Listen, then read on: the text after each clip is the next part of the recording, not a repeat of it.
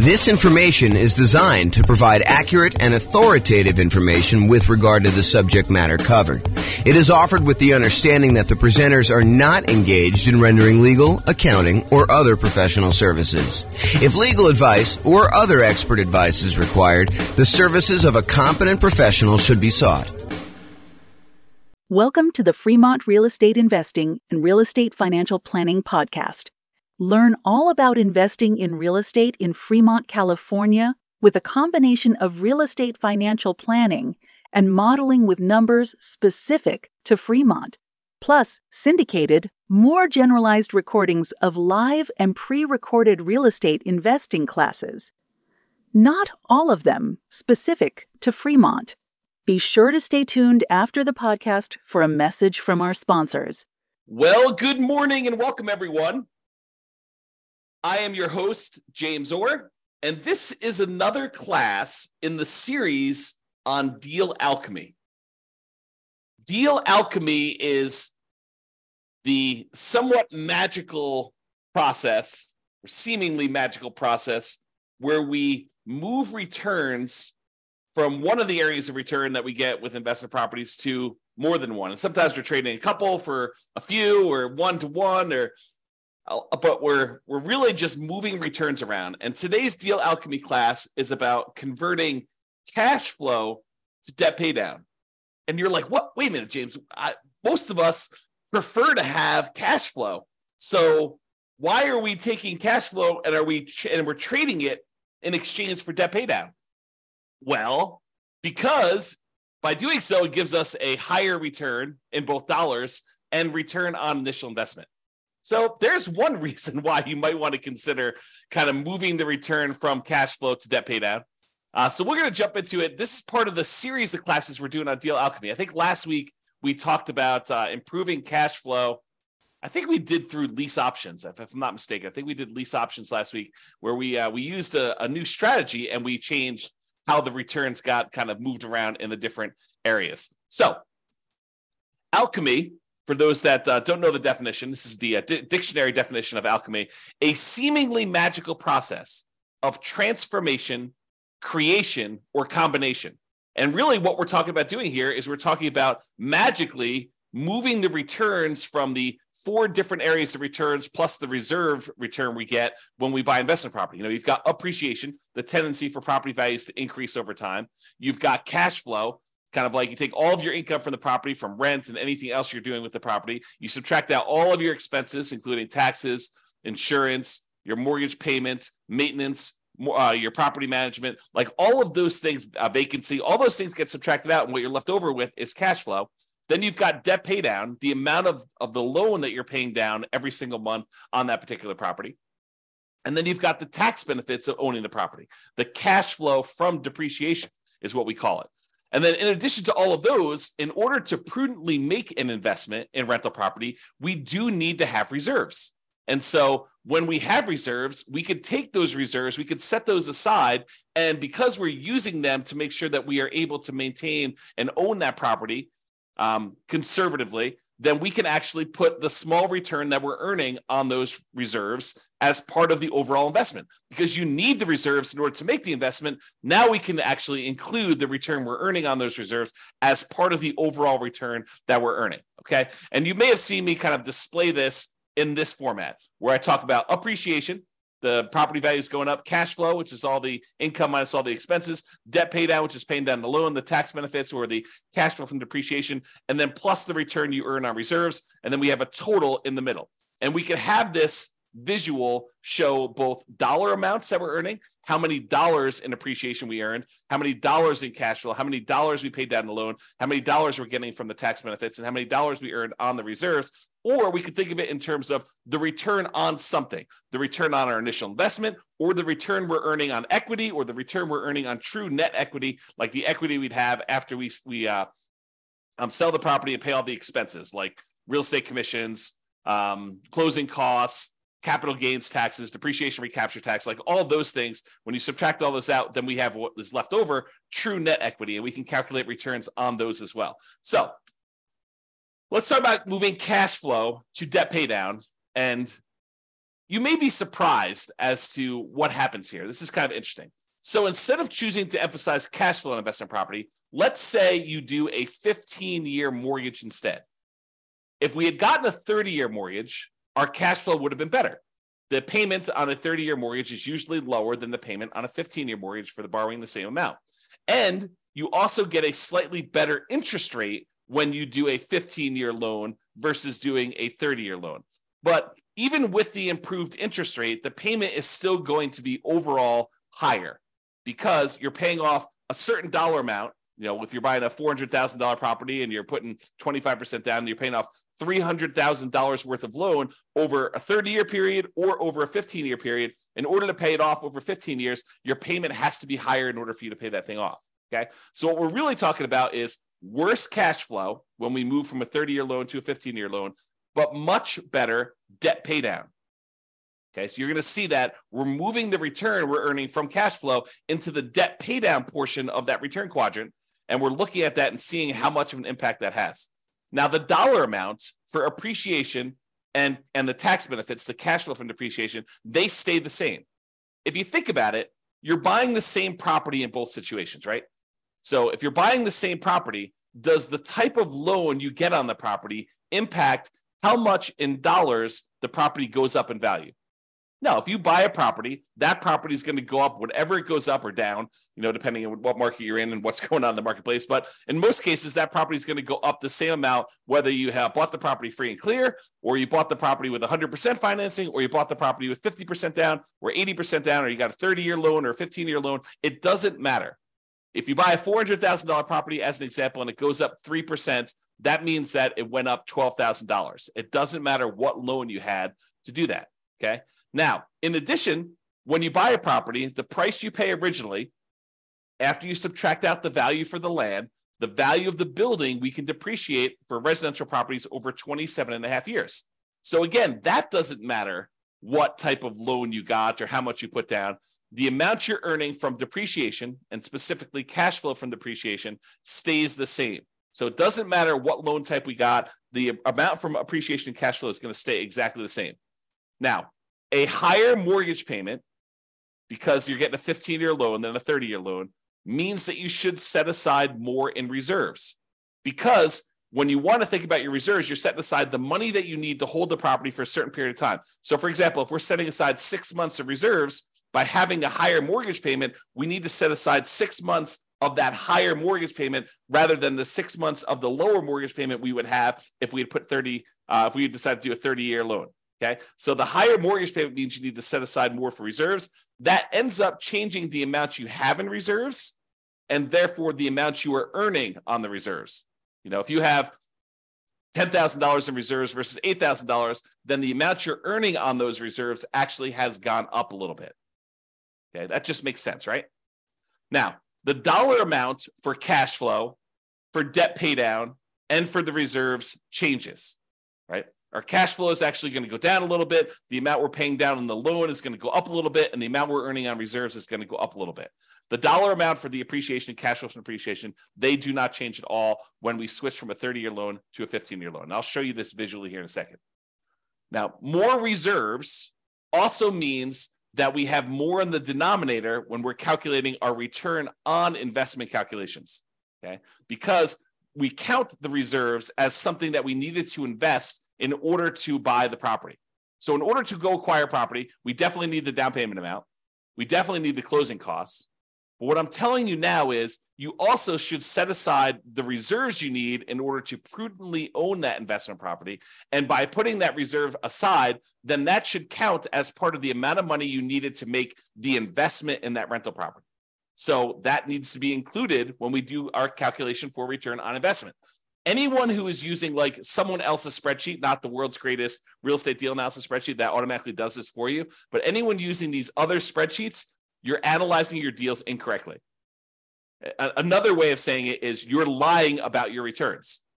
If you think about it, if you're using someone else's spreadsheet and you're analyzing a deal and you're saying, look, I'm getting this return, and you're not including the amount you need for reserves in your return on investment, you're basically saying, either one or two things happening. Number one is you're actually saying that you can make this investment without the reserves, which you cannot. I mean, the lender's going to require reserves. So that should tell you something, that they're going to require it if you go do the thing. And that you think that you can make this investment safely without having some money set aside for reserves in case there is any type of vacancy, or you do need to make some repairs on the property, or there is some CapEx or something like that. So we all know that you need reserves. So if you're not saying that you have reserves in here, then you're lying about your return. So you have to include the reserves on there in order to make a true calculation of what your return on investment is. Doing it any other way is lying about your return. It's inflating your return. It's the return you tell at a cocktail party when you want to brag about how you're doing in your real estate investments, right? I mean, that's what you're doing. You're going to tell your friends, look, I put no money in this deal, so I'm getting an infinite return on my investment. There is no way you can have no money in a deal because you have to have reserves. So you're always going to have something in the denominator. Okay? All right. Enough of that little side tangent there. So what having more reserves means, you have more investments in your return on investment calculations. That means it's going to be a smaller overall return on investment for the same dollar amount. So in other words, the appreciation dollar amount, if it's $12,000 that the property went up in value, and now we divide by the return on investment, the investment part of that, if you have to have more in reserves, that means that the overall return on investment, the $12,000 divided by what you had to put into the deal, is going to be smaller when we increase our reserves. And we increased our reserves because we went to a 15-year loan versus a 30-year loan, which means that our monthly payment is going to be higher. Okay, so let's look at this visually and see what's going on here. So this is where we have the traditional rental. We have this amount in appreciation. We've assumed it's $11,011 per year. Cash flow is $2,330 in the first year. The amount you pay down in the loan is $2,779. The tax benefits from the cash flow from depreciation is $1,700. Okay, so these four plus the amount you're earning on 12 months of reserves at 8% is $2,203. So the total amount you're earning is $20,023. That's your return by buying this property in the first year. Now, by going and converting this and this is a 30-year loan, by going and converting this 30-year loan to a 15-year loan, we're going to change the return from cash flow. Your cash flow is actually going to go down a lot, and your debt pay down is going to go up a lot. However, the appreciation dollar and the tax benefit dollar are going to stay the same, and the reserves are also going to change because we need to have more reserves. Okay, so when we do that, it looks like this, the 15-year mortgage on the right. So appreciation is the same.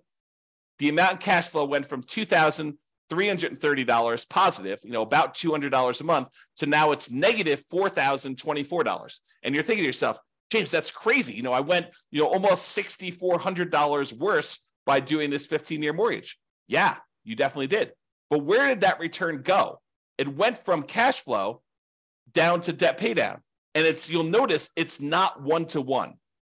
It's not like you move $6,400 down in one spot, so you obviously go up $6,400 in another spot.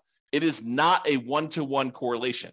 You don't get $1 by moving it from one spot to another. Sometimes it's a lot more. Sometimes it's less.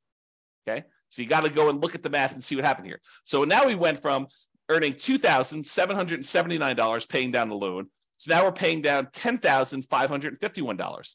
Just by changing from a 30-year loan to a 15-year loan and the slight changes that are related to that. The one change that's probably most predominant is the fact that your interest rate is a little bit better on a 15-year mortgage than on a 30-year mortgage. Okay, so now the tax benefits also stay the same. They're both $1,700. And because we had to increase our reserves, we went from earning $2,203 to earning $2,762. Okay, so that's about $500 more. Now, overall, the return went from $20,023 for the entire thing, all 5 areas of return, when you had the 30-year traditional rental. Now it's going to be $22,000 even. So you increase your overall return by about $2,000 just by changing the loan. But the characteristics of the investment are very different, right?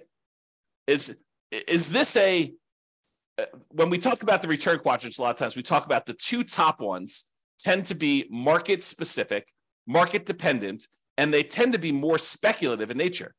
Do we really know that a property is definitely going up in value next year? No. we're speculating that we're going to see appreciation on the property. And if you came to the class yesterday and watched the video yesterday, I went through all the data for the last 133 years, showing you what the chances are of you seeing positive appreciation in the marketplace. Okay, so the top two quadrants are speculative. We don't really know what appreciation is going to be. We're speculating that it is going to be going up in value. It could go down. It could stay the same. It could go up. It could go up more than what we're estimating. It could go down more than what we're estimating. Really, we don't know. It's speculation. The same thing is true for cash flow. And a lot of people, especially newer investors, want to argue with me. They're like, no, cash flow is fixed. I know the rent I'm getting on my property, and I know the amount of my expenses. And I'm telling you, you do not. Rents change over time. Sometimes rents go up. Most of the time, rents go up. However, rents can go down. You could have gotten really lucky and got really high rent last year. And this year, because your tenant had to move out, you had a vacancy, your tenant got evicted right between Thanksgiving and Christmas, and you tried to re-rent the property between Thanksgiving and Christmas, and you did not get the rent you thought you were going to get, and now rents are lower. Or there were unexpected repairs on the property, and instead of having 10% set aside for maintenance, you needed 20% set aside for this year. Cash flow is speculative as well. Okay, so these two top ones are more speculative in nature. The two bottom ones are more certain in nature. The debt paydown one is a contract between you and the lender. If you make the payments as agreed, you get this return. It is not dependent on what the market does. The property values can go up and down. It doesn't matter. You're getting that debt paydown. Your cash flow can go up or down. It doesn't matter. You're getting this debt paydown return.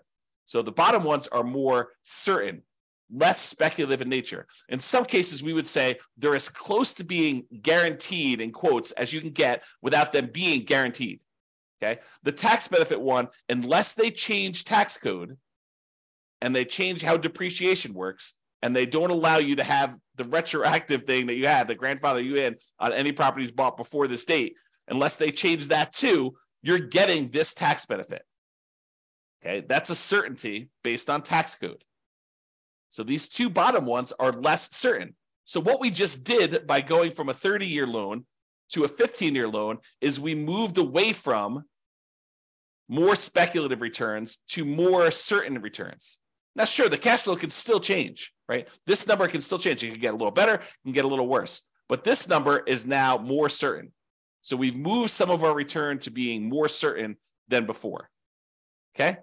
And the return on reserves, those are somewhat speculative as well, depending on what you're investing in, right? We've assumed you're earning 8% return on the reserves that you have, and that's you assuming that you're investing in whatever you want. In most cases, I think a lot of folks are going to invest in some type of index fund and have some type of ratio where they're going to keep a certain amount liquid in savings and then a certain amount in addition in backup reserves, where if they had to access it, they have the money available, and that's how you're earning that return. Okay? So if we look at those returns, that's what happens in terms of dollars. Now let's look at it in terms of what the percentage return on investment was. So before, the appreciation return was 8.97% return on investment. We took this $11,011 and we divided it by the amount of investment we needed to make, including the reserves, in order to get that dollar amount. And so it's 8.97%. The return from cash flow was 1.8%. The return from paying down the loan was 2.29%. The return from the tax benefits, the cash flow from depreciation, was 1.38%, and the return on your reserves was 1.79%, for a total return on investment with 12 months of reserves, that's what R12 is 16.24%. That's for the 30-year loan. Now, when we go to the 15-year loan, the return from appreciation and tax benefits, they do change, even though the dollar amount is the same.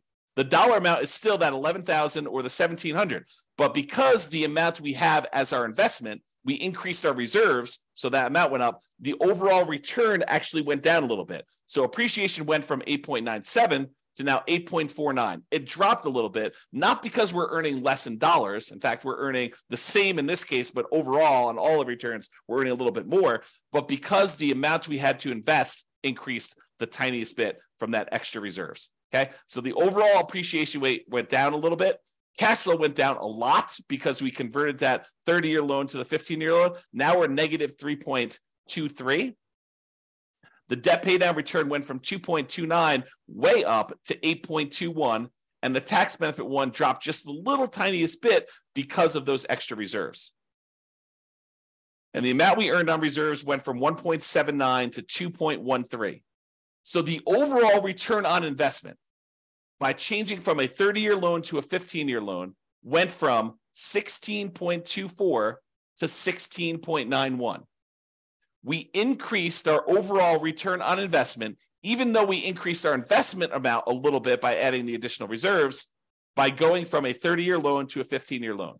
And that is why, even though the overwhelming majority of real estate investors, especially newer investors, are hyper-focused in on cash flow, and I think it's partially because they believe that that's what's going to get them to financial independence fastest, when that may not exactly be true. We'll talk about this in another class, but the idea is they think that they're going to use the cash flow in order to be FI, when in fact, some of the properties that they're going to own will probably be their cash flow properties, but other ones are going to be used as rocket boosters to get higher returns. Then you're going to either sell or refinance, or in other words, get rid of those, use that money in order to then pay off other properties. That tends to be one of the faster ways to achieve financial independence using real estate.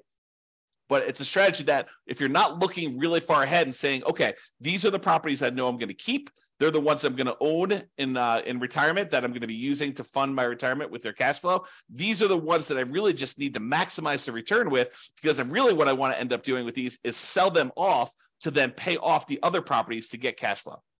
So you need both in most cases, unless you're just willing to buy the properties you need and let the cash flow increase over a long enough period of time. But it's faster for you to do the other strategy, where you sell off some properties and you end up paying off other ones.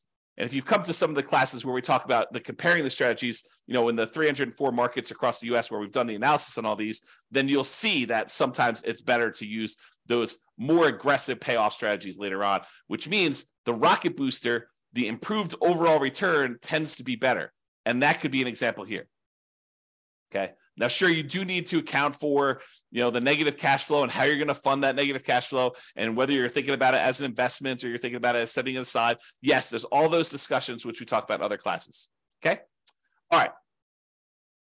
I just want to show you what the difference was in the amount you needed for reserve. So this shows you the total amount you needed for your investments when you're talking about return on investment. So when we do the traditional rental, it's $134,000 in order to buy this property, or $141,000. So an increase by about $7,500 or so. $7,600 is what the difference was that you needed to have in reserves to go from that 30-year loan to the 15-year loan.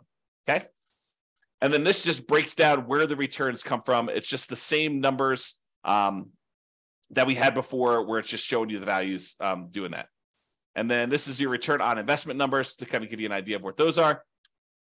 All right. So in conclusion, we could utilize deal alchemy to modify where the returns are coming from. We can move the returns around. We could say, hey, let's give up some appreciation in order to have improved cash flow, like we talked with lease options. Or we could say stuff like, let's give up some cash flow in order to improve debt pay down and improve our overall return. That's what we covered today. And there's other variations of this, which we'll cover in future classes on deal alchemy. One example, the one that we did today, is changing the term of the loan, 30-year mortgage to a 15-year mortgage, to see how that changes things. And moving returns is not always a one-to-one change. You don't get a 1% improvement in debt pay down in exchange for giving up 1% in cash flow. Sometimes it's more than one, sometimes it's less than one. And reminder, returns are different. They have different characteristics. Some are speculative, some are more certain, some are cash now, which is the right-hand side of the quadrant, some are cash later, which is the left-hand side of the quadrant. So they have different characteristics, which changes how the overall investment acts. One of the things that I don't think a lot of people realize, especially people coming in new to real estate investing, is that not all real estate investments are the same, and that you can change how you approach the investment, and it changes, absolutely changes how the returns are balanced, like where they are. Is this more of a speculative play? Is this more of a certainty play? Is this more of a cash now play? Is this more of a cash later play?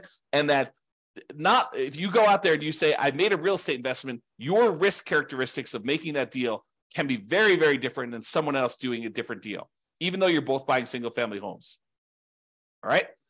So deal alchemy can do more than just change the numbers. It can change the characteristics of the investment.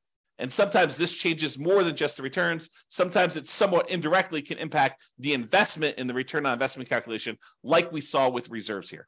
All right, that's all I got. Hope you guys enjoyed the class. This has been James Orr. Have a great weekend, everybody. It's Friday, and we will see you all on Monday. Bye-bye for now. With home prices up, mortgage interest rates up, and rents up, but not quite enough to counteract the higher prices and interest rates. Cash flow on rental properties in Fremont is harder than ever. Book a call with the Real Estate Financial Planner to apply our proprietary 88 strategies to improve cash flow on your rentals. See the show notes for a link to schedule your call and improve your cash flow today. If you're a real estate agent, lender, or professional in Fremont that wants to help our real estate investor listeners, consider reaching out to learn about collaboration opportunities with this podcast. We'd love to add more value to our listeners by having you assist our investors buy, sell, and finance their real estate investments. See the show notes to schedule a call to discuss collaboration opportunities.